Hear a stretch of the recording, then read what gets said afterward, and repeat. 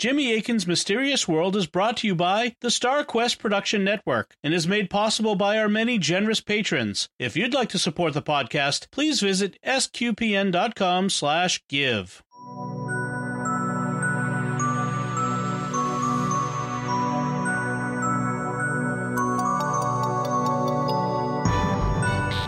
You're listening to Jimmy Akin's Mysterious World, where we look at mysteries from the twin perspectives of faith and reason.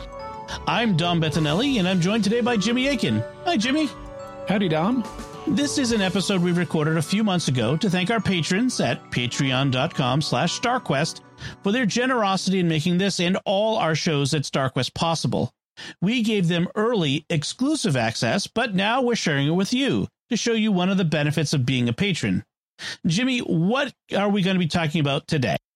Today, we're going to be talking about questions like who can give blessings, centering prayer, why did Sarah's husbands keep dying in the book of Tobit, whether the full moon has an effect on us, Ed and Lorraine Warren, what happened in Sunspot, New Mexico, Josephite marriages, the Mandela effect, the Siri hypothesis, the third secret of Fatima, global warming, the Hestilin lights, the wedding at Canada, the origin of the rosary, the mysterious figure of Melchizedek, and many more.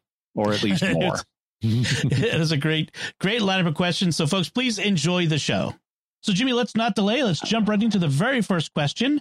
This one comes from patron Jonathan Fairchild, who writes, I was recently in a book study about a book by a famous exorcist who he seemed to have a view that demons affect us more often than we realize. He also set down some guidelines about who can bless whom. Basically, fathers can bless their whole family as head of the household. Wives can bless the children, but not the father. Children can bless each other, but not the parents. And this is because demons are very legalistic and they only respect people with proper authority over them. This seems to contradict the fact that Christ gave us the power to drive out demons. As Catholics, we believe that exorcists should be the only ones to do actual exorcism. However, all Christians have the power to pray for one another, and I thought bless one another. What are Jimmy's thoughts on this mystery of demons and our power over them in the family unit? This exorcist seems to put a lot of stock in what demons say during exorcism. Should we trust what they say? No, demons are total liars. So do not trust what they say, whether in an exorcism or in other circumstances. And in terms of who can bless whom, well, the church doesn't have teachings on that. The church recognizes that lay people can perform blessings in a variety of different settings. In fact, if you look in the church's book of blessings, there are many different blessings that lay people are authorized to do. And it doesn't require one to be the head of a household or a parent or anything like that.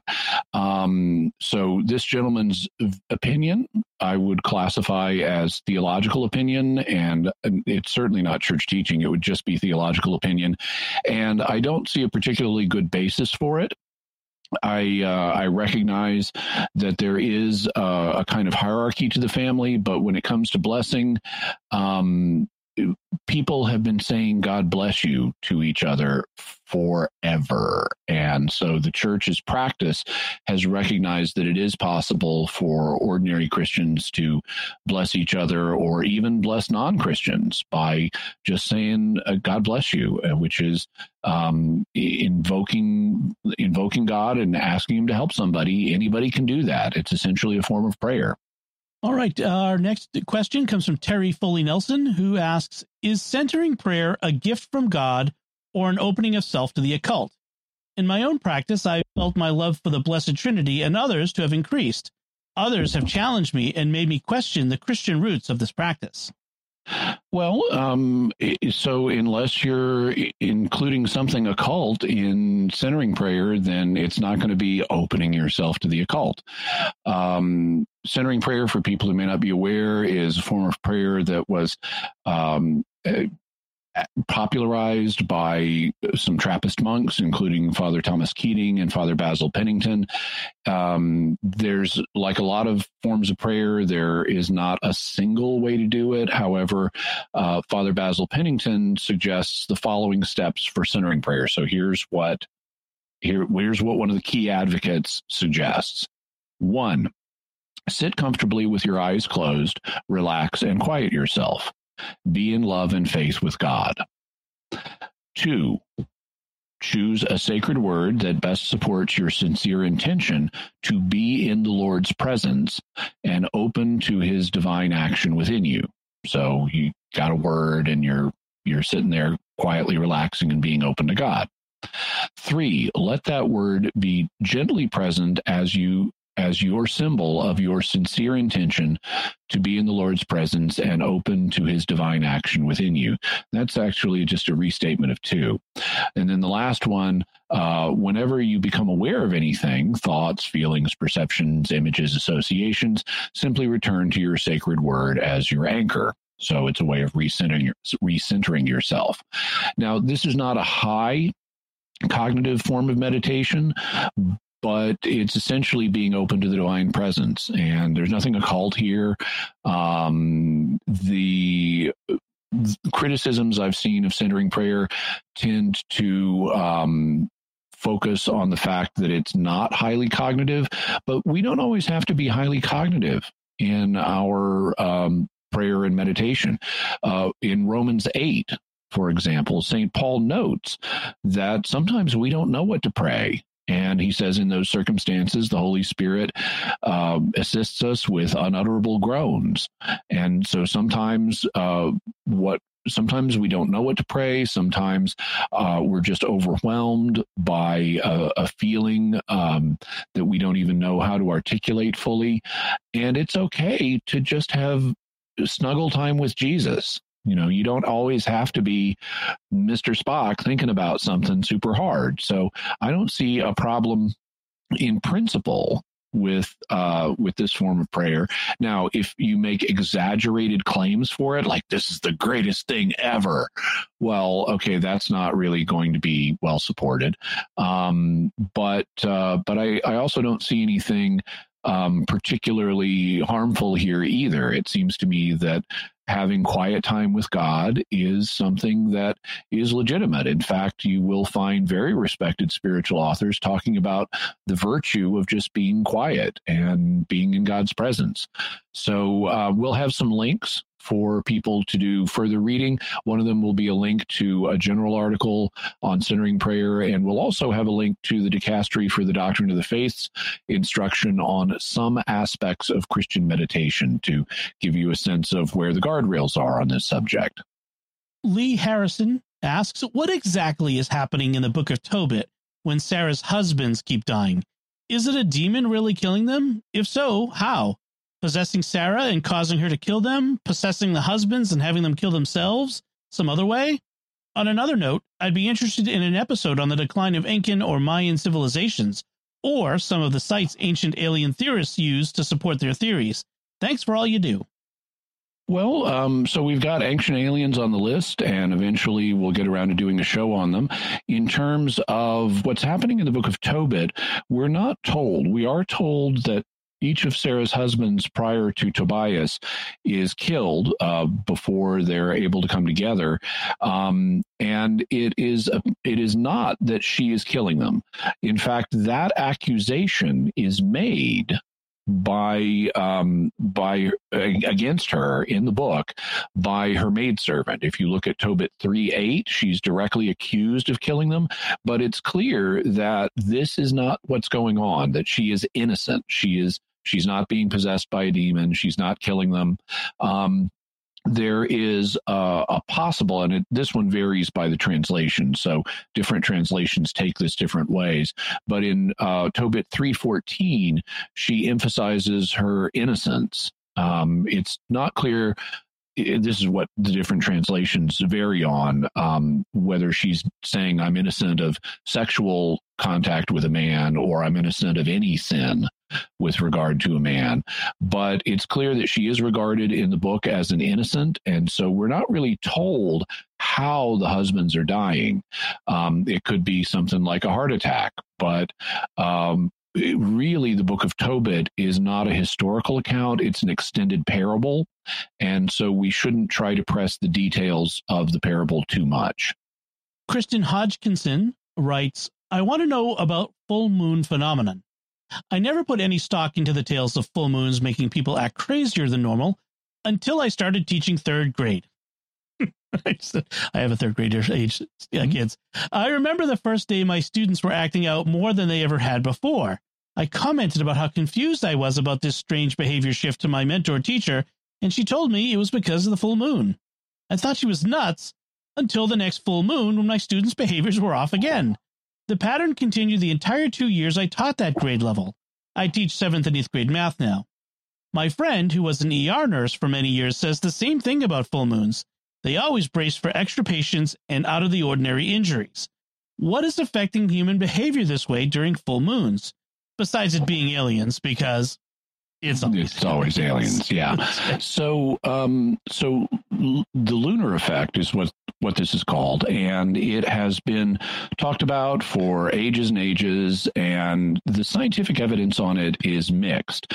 There have been studies that have been done that have suggested that the lunar effect is not real, that this is in effect an urban legend. However, there have also been studies that have suggested that in some cases it is real. In terms of what the effect might be, well, I can imagine purely natural causes for what might happen with events that occur at night, because when the moon is full, there is more light. And so people may go out and be more active at night, and that could lead them to have more accidents for purely naturalistic reasons. Whether there's something else going on that affects human psychology, we don't really have a mechanism for what that would be. But there are at least some studies that have suggested there could be something going on. And so we'll have links to information about the lunar effect and the studies that have been done on it. So you can take a look and read for yourself. Awesome. Andy Fischerter asks, hello, Jimmy and Dom. I've been wondering about Ed and Lorraine Warren. I thought they'd been debunked years ago, but now they're all over, especially with the Conjuring universe movies. Is this just a way that the movie producers and directors to put a based on a true story on their movies? Or were the Warrens somehow sanctioned by the church? A layman doing an exorcism seems more than a little fishy to me. By the way, awesome job on the podcast. Keep up the great work. I especially like the fact that you do the faith and reason perspectives. Thank you, Andy. So I have looked a little bit into Ed and Lorraine Warren. Now, they both passed on at this point. They were members of the Catholic Church. They,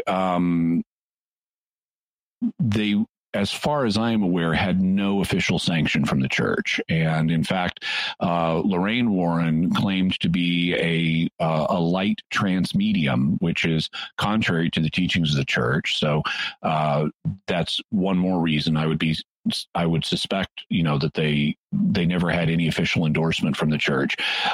Ed Warren billed himself as a demonologist, and that meant he read a lot of books about demons and talked and thought about demons, but he was not himself an exorcist. I don't know if he's depicted in a movie as doing an exorcism, that may not be based on anything real, or it might be.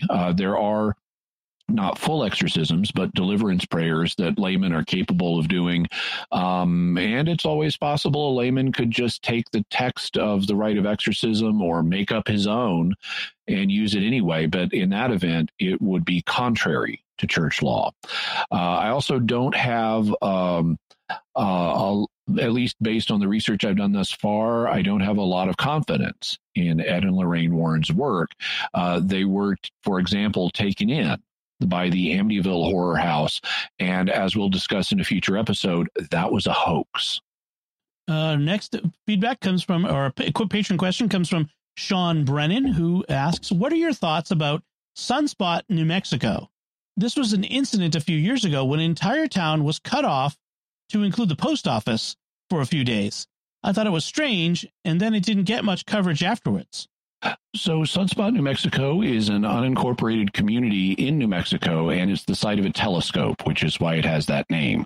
It was closed, or places within it were closed and evacuated back in 2018, so 4 years ago. And at the time, it was announced that this was a security measure. This closing was a security measure, but it wasn't clear what was the issue. And so that led to various theories about what it might be, aliens, government stuff, all kinds of different things. It turned out that the reason for the closure was there was a disgruntled janitor at the telescope who had apparently been making some kind of threats or something like that, and the local authorities reacted by closing everything down.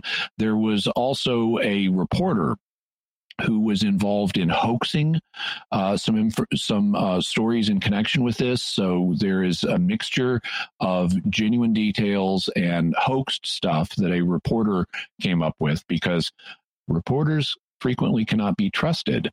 In any event, we'll have links to a couple of articles on Sunspot, New Mexico, including an initial article from 2018 on the closure, so you can get further details. Disgruntled janitor is like a TV trope. It's like that's so kind of funny. Rob Leonardi asks this question: what exactly is a Josephite marriage, and wouldn't the intention to have such a marriage be a cause for an invalid marriage?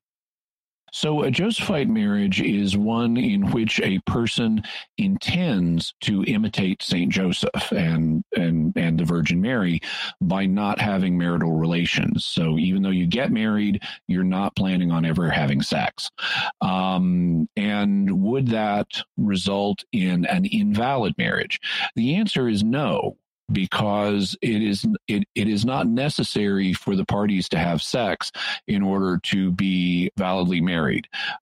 It's very common for them to consummate the marriage afterwards, but it's not actually required. You're married from the moment that you say the vows, and you don't have to be planning on exercising the marital right. You have to be willing to exercise the marital right. So because you are genuinely giving, if you're validly marrying, you're genuinely giving the other person a right to marital relations with you. But as long as you're willing and both party to do that, if the other party demands it, the marriage is going to be valid, even if both of you don't plan on exercising that right. So it's a kind of fringe situation in that it doesn't happen very often, because most people who are getting married are planning on living a normal conjugal life. But it is something that is possible and can be valid, which is why St. Joseph and the Virgin Mary's marriage was valid. Brooke Kennel asks... We'll also have a link to Josephite marriages so you can read more. Brooke asks, my non-Catholic sister posed a really interesting hypothetical. Would two people in the witness protection program who know each other's real identities be able to get married in a canonically valid manner, even though they couldn't share with the priest or the church the names on their sacramental records? So there is more than one way of handling this canonically. In the first place, the Code of Canon Law does contain provisions, and we'll have a link to this, but it does contain provisions for marriages that are celebrated secretly, where for a sufficient reason, the local bishop can permit a marriage to be celebrated secretly, and that includes the ability to do secret checks on the things that normally have to be checked before a marriage is celebrated. So it would be possible for the people in the witness protection program to have the church secretly investigate and make sure, this person's baptized and they're not currently married to anybody else, and so they can marry each other. The church could conduct those investigations secretly and then celebrate the marriage secretly, so that it wouldn't it wouldn't make the press and wouldn't appear in the newspaper and things like that, as a way of keeping the people in the witness protection program safe. Having said that, if for some reason that was not possible in a particular case, or due to the way the program works, different witness protection programs are going to work differently. There is a natural right to marriage, and that right to marriage can supersede the obligation to observe canonical form for a marriage. That's the provisions for that are established in Canon 1116, which we'll also have a link to. And according to Canon 1116, Section 1, if a person competent to assist according to the norm of law cannot be present or approached without grave inconvenience, so that would be like the pastor of your parish who you would normally approach to marry you, those who intend to enter into a true marriage can contract it validly and licitly before witnesses only, 1, in danger of death, and 2, outside of the danger of death, provided it is prudently foreseen that the situation will continue for a month. So if you've tried to work with the witness protection program in the church, and you can't arrange for the marriage to be celebrated by the pastor of your parish or someone he assigns, then you could just go ahead and get married anyway, because you've already exhausted your regular options, and you can reasonably foresee that the situation's not going to change in a month. And so it would be possible for these people to get married anyway. So sort of a desert island provision where two people on a desert island with no priest want to get married, that sort of thing? Well, yeah, that would be one situation.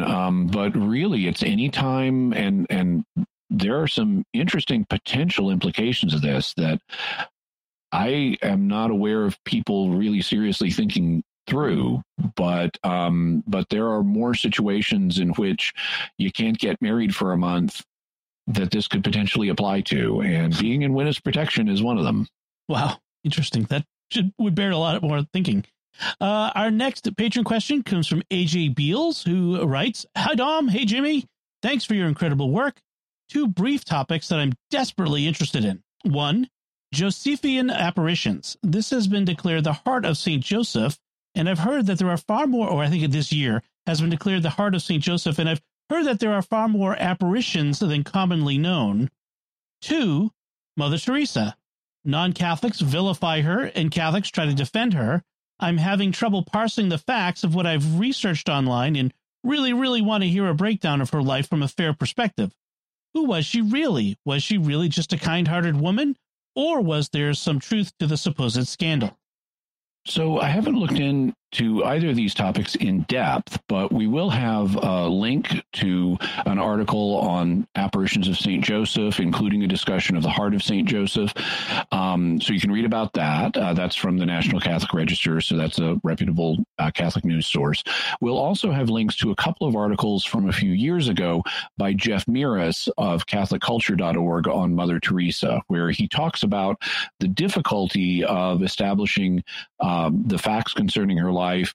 There were a variety of reasons why this was difficult to do, in part because communists had destroyed them in her home country. Also, she just didn't like talking about herself very much. But those 2 articles from Jeff Miras will give you some additional links of some recommendations, I should say, for additional resources like books and so forth that have been written on the subject that look at her life and try to make an evaluation. All right. Ryan Taylor writes, "Jimmy and Dom, have you guys ever heard of the Mandela effect? It comes from people all over the world claiming that Nelson Mandela died in prison. They even remember key details like his wife's eulogy. So that's where the name comes from, but it's this whole thing in our culture where people remember events, big and small, that never happened.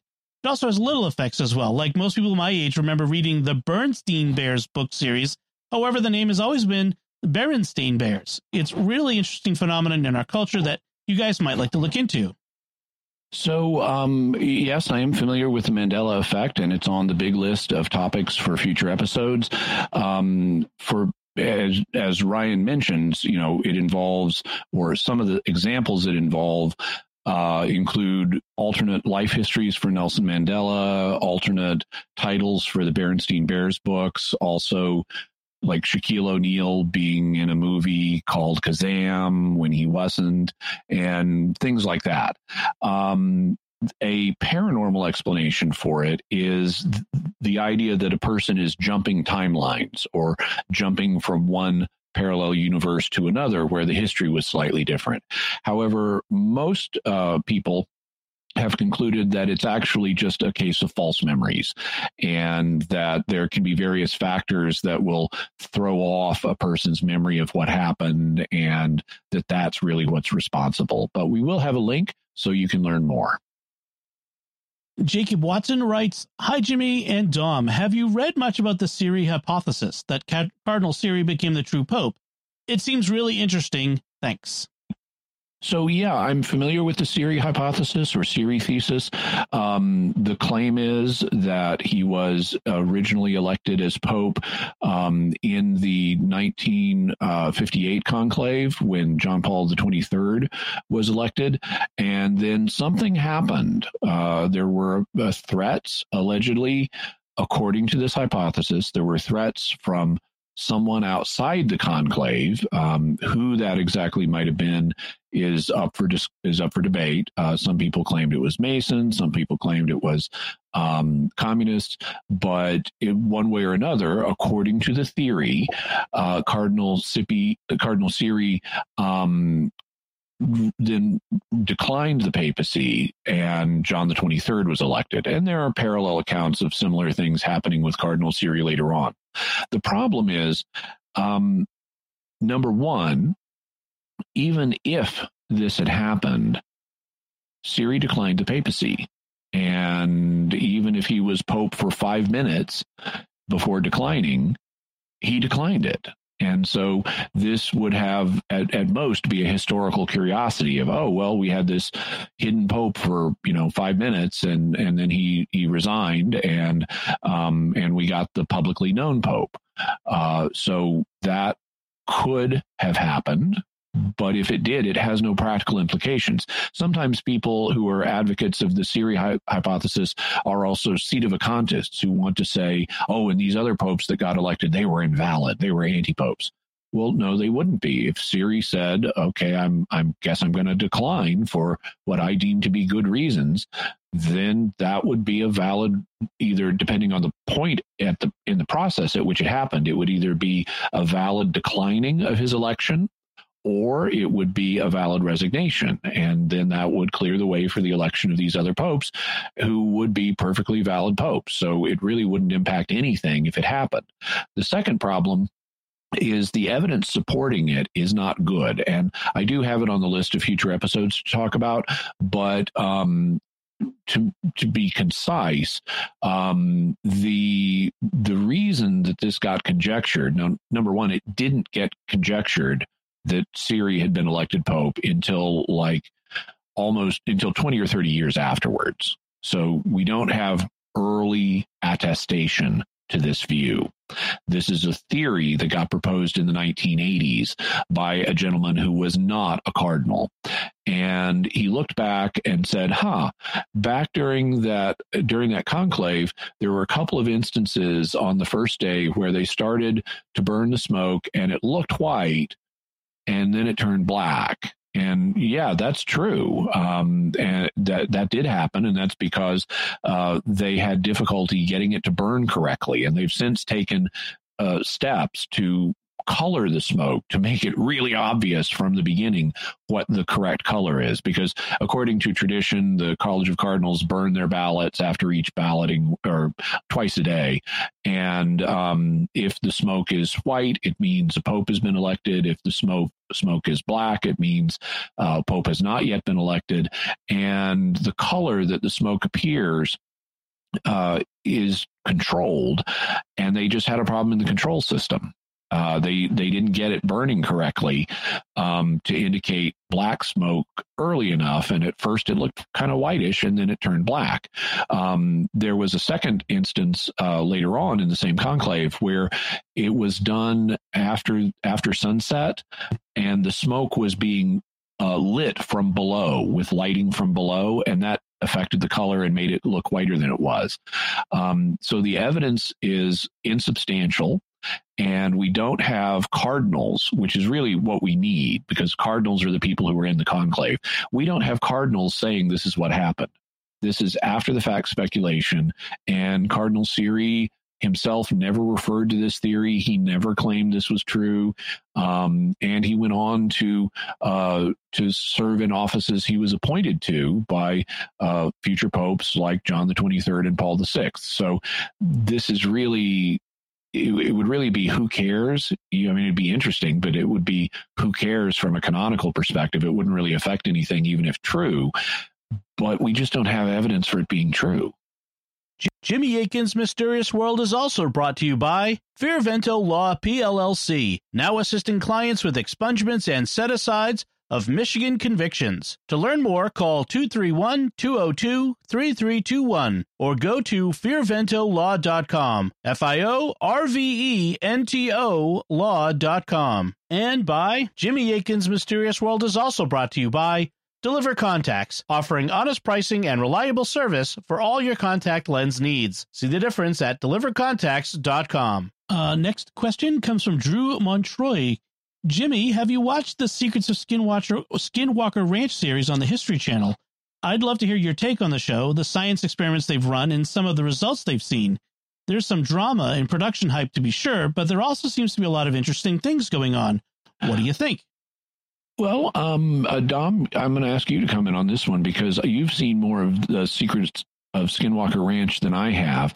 I've seen part of the first season and parts of individual episodes, and yeah, it does have some hype in it, but it's not as bad as some other documentary series I've seen. I've seen much worse, so I'm thankful for that. But what's your impression, Dom?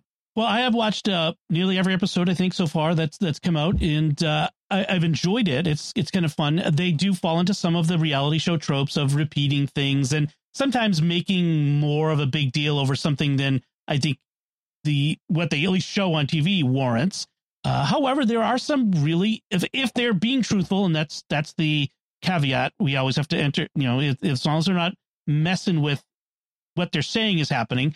There are some things happening that are hard to explain.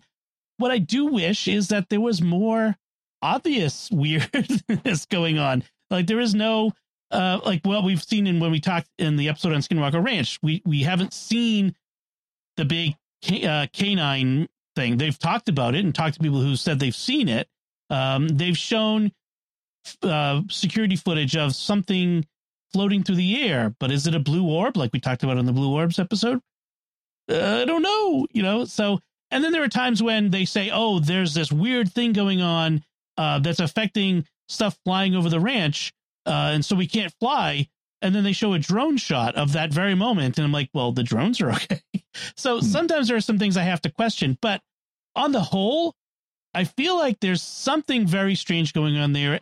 And while there's a little bit of hype, I'm not sure it's all hype. And so that's what I'm waiting for is the really clear evidence of something, which we haven't seen yet. Okay. Well, let me know when we do. I will. I'll certainly let everyone know. And then our next question comes from Jim Kramer, who writes, since listening to the series on the third secret of Fatima some months ago, a recurring question lingers, but not one specifically related to the secret being fulfilled.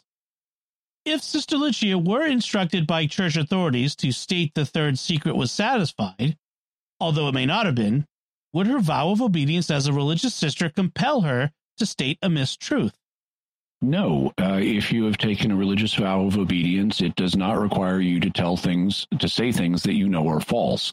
So the thing to do in that situation would be to deny the request to say something false. And so, no, Sister Lucia would not have been bound by her vow of obedience to lie to the public. Okay. Doyle asks, howdy, Jimmy. This may not be that mysterious, but I really do not understand the parable of the unjust steward in Luke 16. What gives? It seems to me as if he managed his master's accounts poorly and then got caught. And when he was given a last chance, it felt like he spent that chance looking out for his own neck. And then the master seems to think it's all good in the end. I don't really get it, and I would love to know more. So this is one of the things about the parables of Jesus that have to be borne in mind is that they sometimes use a form of reasoning that's the philosophical term for it is a fortiori. And basically, a fortiori reasoning means, well, if it goes like, well, if this is true, how much more should this other thing be true? And when Jesus uses a fortiori based parables, it can be kind of confusing to people who aren't familiar with this, because another one that's the same way is the parable of the unjust judge, where the widow keeps coming to the judge and demanding justice. And even though the judge is an unrighteous man, he eventually gives her justice. And in this parable, what Jesus is doing is, in that parable, I should say, let's deal with that first. In that parable, Jesus is saying, well, if even an unjust judge can relent and give someone justice when they keep coming to him and appealing to him, how much more should you be encouraged when praying to God? Because God is not an unjust judge, and he will be even more ready to grant your request, assuming it's something that's good for you. So that's an how much more, or a fortiori type argument. In the case of the unjust steward, we have something essentially similar going on.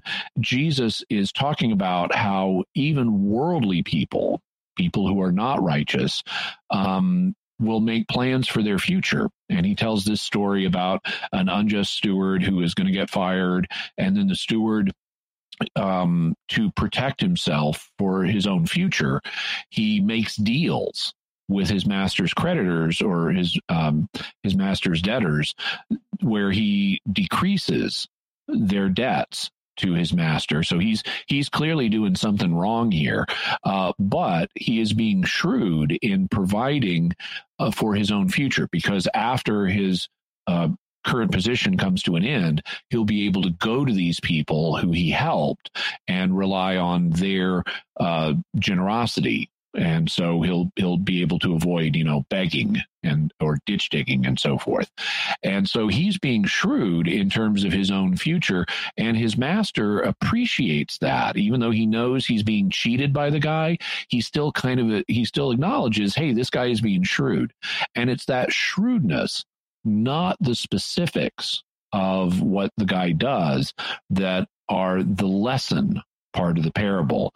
Jesus wants us as righteous people to be shrewd too.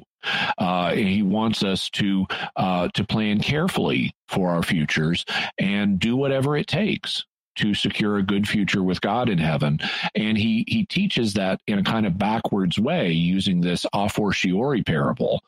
But that's essentially what he's saying is Christian people, religious people, they need to be shrewd about the future too. And so if this guy could be commended for being shrewd about his future, how much more will God commend you for being shrewd about your future?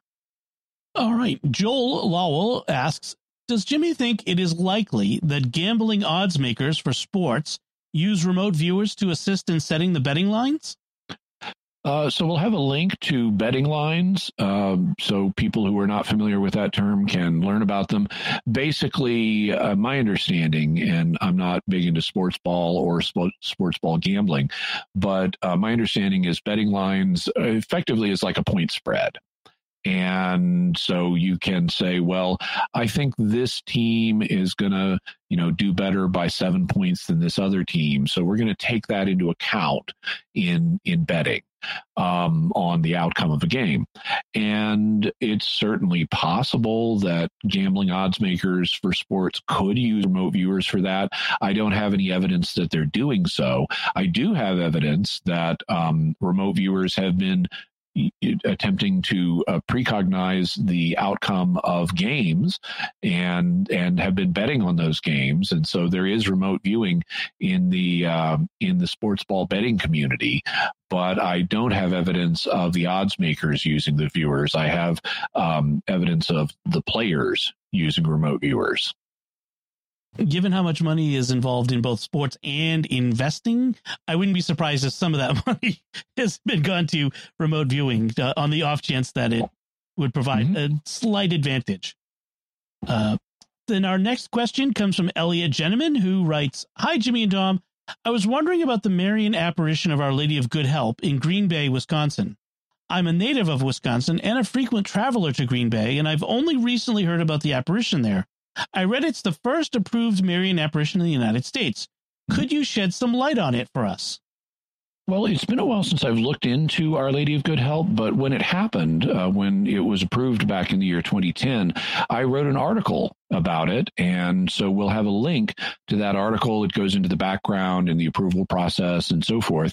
But check out the article, and it should give you a good basis for understanding it. Connie Zinkowitz asks, have you checked out the BTK killer in the Wichita, Kansas area? He was caught and is in prison, but it haunted the Wichita Metro for many years. Yes, I am familiar with the BTK killer. BTK stands for bind, torture, kill, which were three of the things that this guy was interested in. And he had been active as a serial killer, and then he kind of went inactive and was eventually discovered working at a church. And his name is Dennis Rader.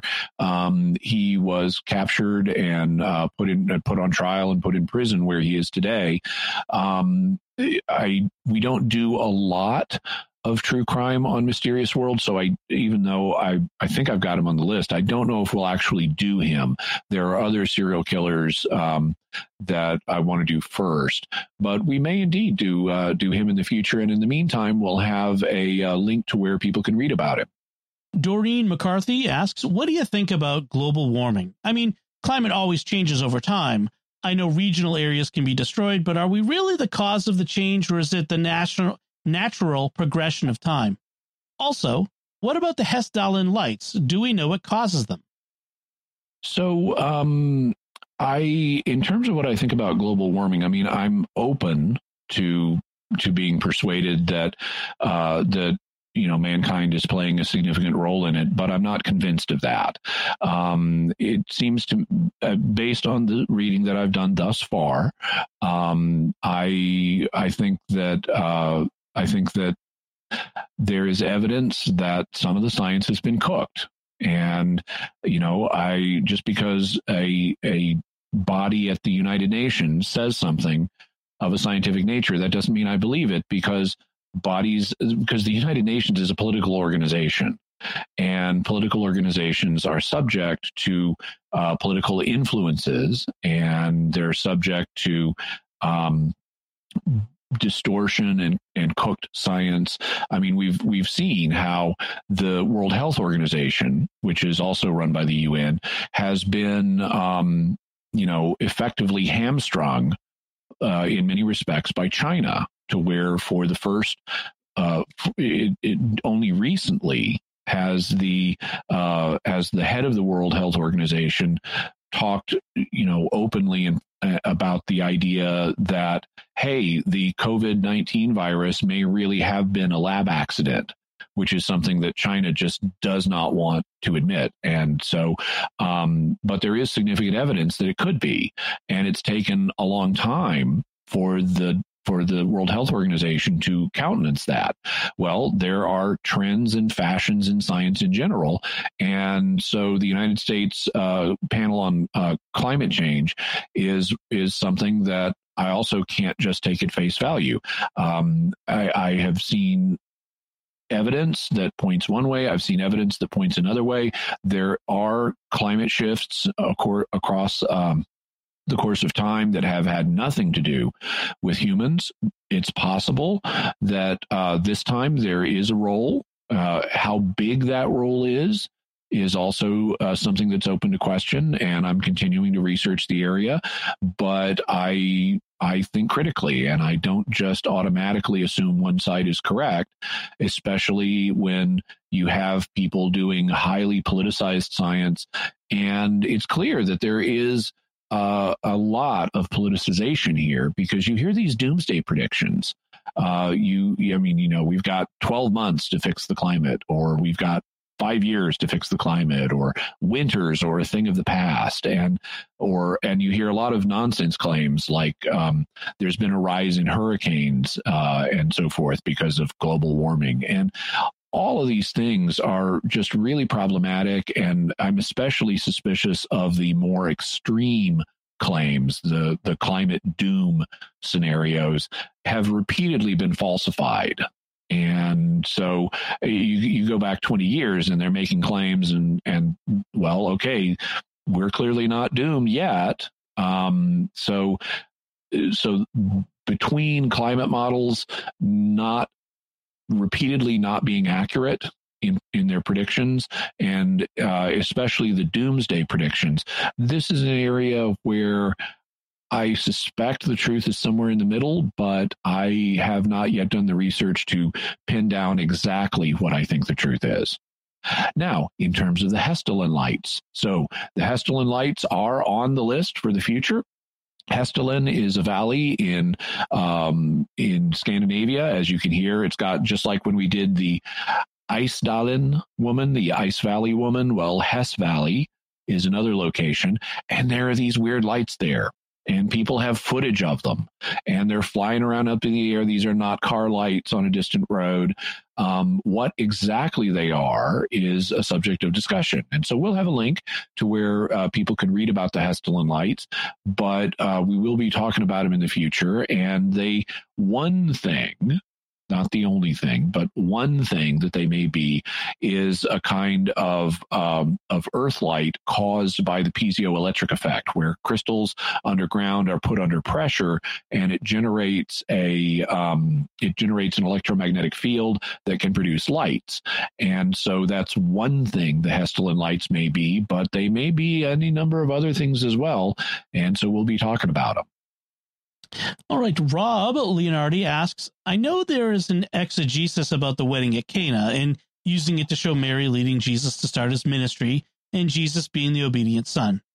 But I was thinking about a more modern take on it and had a question.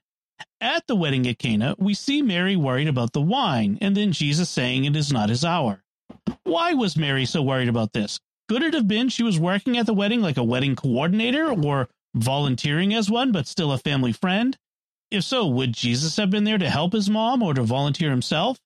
If Jesus was scheduled to work the wedding, could they not my hour?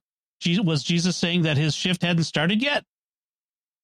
So I've seen people propose that Mary may have been working in some kind of official capacity at the wedding, like a wedding planner. Frankly, I don't see evidence for that. That's not the language that John uses. He just says there was this wedding and Jesus and his mother and his disciples were there. And so based on the language John uses, I don't think they had any official capacity. I think they knew the people, but it would be unlikely that they would have come from another town to have an official role in planning or putting on the wedding. Also, there's a very clear distinction in the text between Jesus and the role of the servants. And there's also a major domo at the wedding who would be in charge of things. And none of those people are Jesus. So I don't see any basis for saying that Jesus or Mary were here in an official capacity. I think they were there just as guests, which is what John's language would suggest. Now, they would have known the people over in Cana. Cana is not very far from Nazareth. They would have known these people, at least by reputation, but probably more than that. And so I would think Mary has taken an interest because she's a kind-hearted woman, and she's nudging her son to do something to help these people out. But I don't think she was working officially, and I don't think my hour is not yet come. Jesus is referring there, based on the literary structure of the gospel, to what happens at the end of the gospel. This wedding is at the beginning, and so he's foreshadowing the end by talking about that. And so I wouldn't think my shift hasn't started yet is not what Jesus is talking about, in my opinion. Just A. Hallahan writes, hi, I mentioned it on your Discord, sqpn.com/Discord, if you all want to check it out. But I'd be fine with the patrons' questions answer. What would be Jimmy's conclusion on the origin of the rosary? Was it supernaturally handed to St. Dominic as a one Our Father, 10 Hail Mary form? Was it just a pious legend invented by the later Dominican Blessed Alain de la Roche? So my understanding is that the rosary developed over an extended period of time, spanning from before St. Dominic to after Alain de Roche, and it's continued to evolve in the modern world. I mean, John Paul II introduced the joyous mysteries or the luminous mysteries a few years ago, for example. We'll have an article on the history of the rosary so that you can read about it. I am aware of, the claims that, the Blessed Virgin Mary appeared to St. Dominic and gave it to him, and that's its start. But we have evidence of rosaries being used prior to that time, and even if not in the current form of the rosary, and we don't have good evidence that's contemporary to St. Dominic of such an apparition having occurred with him. So it does look like that particular story is a pious legend, and the real history of the rosary is a longer and more involved one.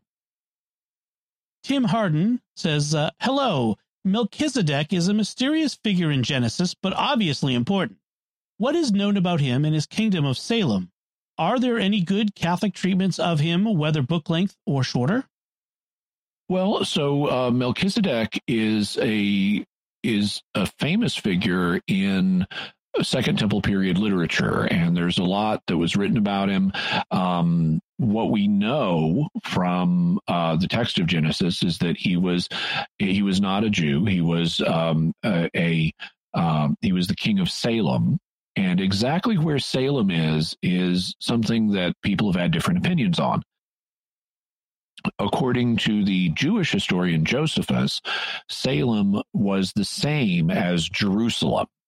And so Melchizedek, on this view, would have been a king of Jerusalem at the time of Abraham. So this is long before it became David's capital.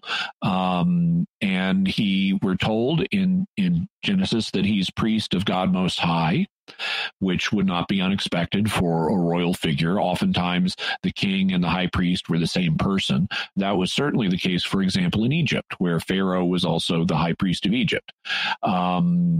In fact, Israel's situation of having a different high priesthood than its political leadership was a little unusual.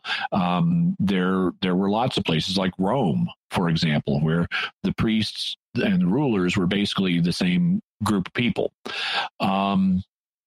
There was a lot of speculation about Melchizedek in the Second Temple period literature. I was going to mention another proposed location for Salem, though, is Mount Gerizim in Samaria. According to Samaritan authors, it was really Mount Gerizim, not Jerusalem, it was really their holy mount, not Mount Zion in Jerusalem, that Melchizedek was king of. However, you've got this dispute about where should the temple be? Should it be on Mount Zion or Mount Jerusalem? And Jews and Samaritans just disagreed on that. We will have a couple of links to short treatments of Melchizedek. One is from the Catholic Encyclopedia, and one is from the Jewish Encyclopedia. And so they'll give you a little bit more information about the history of thought on Melchizedek. Really, all we know is what's in Genesis. And beyond that, it becomes very speculative. But those two stories should give you a starting point. We hope you've enjoyed this Patrons Question show. Jimmy Akin's Mysterious World is only possible because of the generosity of our patrons on Patreon. If you'd like to support Jimmy Akin's Mysterious World and have your questions answered on future shows for patrons, go to sqpn.com/give. So that's it from us. What are your theories about any of the patron questions that Jimmy answered? You can let us know by visiting sqpn.com or the Jimmy Akin's Mysterious World Facebook page, sending us an email to mysterious@sqpn.com, sending a tweet to @MYS_world, in the StarQuest Discord community at sqpn.com/discord, or calling our mysterious feedback line at 619-738 4515.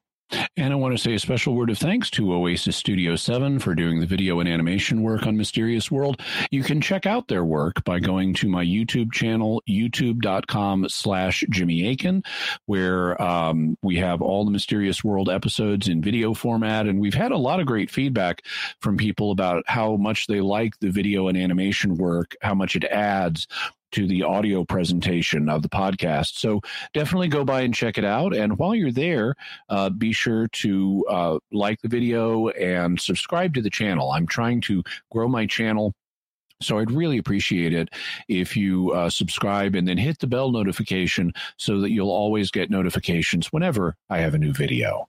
Excellent. So, Jimmy, what are we going to be talking about next time?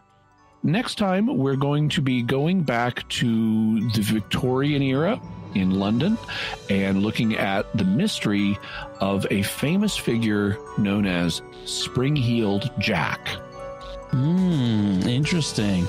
Jimmy Akin's Mysterious World is also brought to you in part through the generous support of Aaron Ferguson Electric and Automation at aaronv.com, AARONV.com, making connections for life for your automation and smart home needs in North and Central Florida. And by Catechism Class, a dynamic weekly podcast journey through the Catechism of the Catholic Church by Greg and Jennifer Willits. It's the best book club, coffee talk, and faith study group all rolled into one. Find it in any podcast directory. Until next time, Jimmy Akin, thank you for exploring with us our mysterious world. My pleasure. Thank you. And once again, I'm Dom Bettinelli. Thank you for listening to Jimmy Akin's Mysterious World on StarQuest. StarQuest wants to hear from you. We're conducting a survey of our audience. That's you, to help us in our planning for the future. Please take a moment and visit sqpn.com/survey. We'll be selecting 2 participants to receive an Amazon gift card as an expression of our thanks. So visit sqpn.com/survey today. If you've enjoyed Jimmy Akin's Mysterious World, you'll also enjoy another StarQuest Network show, The Secrets of Stargate. Find it wherever you can find podcasts or at sqpn.com/Stargate.